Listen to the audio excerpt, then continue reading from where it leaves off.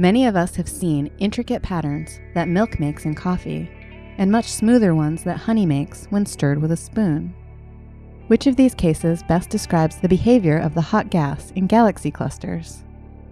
By answering this question, a new study using NASA's Chandra X-ray Observatory has deepened our understanding of galaxy clusters, the largest structures in the universe held together by gravity.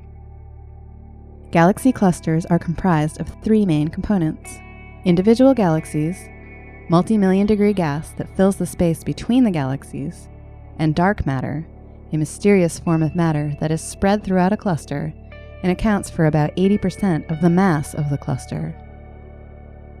A team of astronomers used a new 12-day-long Chandra observation of the Coma galaxy cluster to probe its hot gas, which glows only in X-ray light.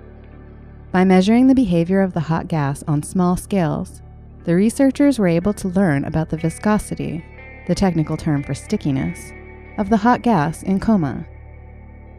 They found that the viscosity of Coma's gas was lower than they expected.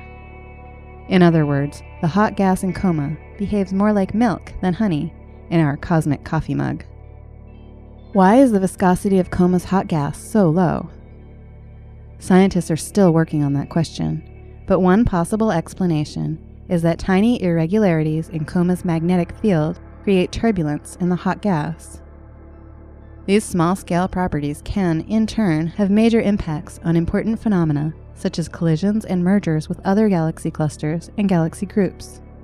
Scientists will continue to study galaxy clusters with Chandra to get a deeper understanding of these cosmic giants.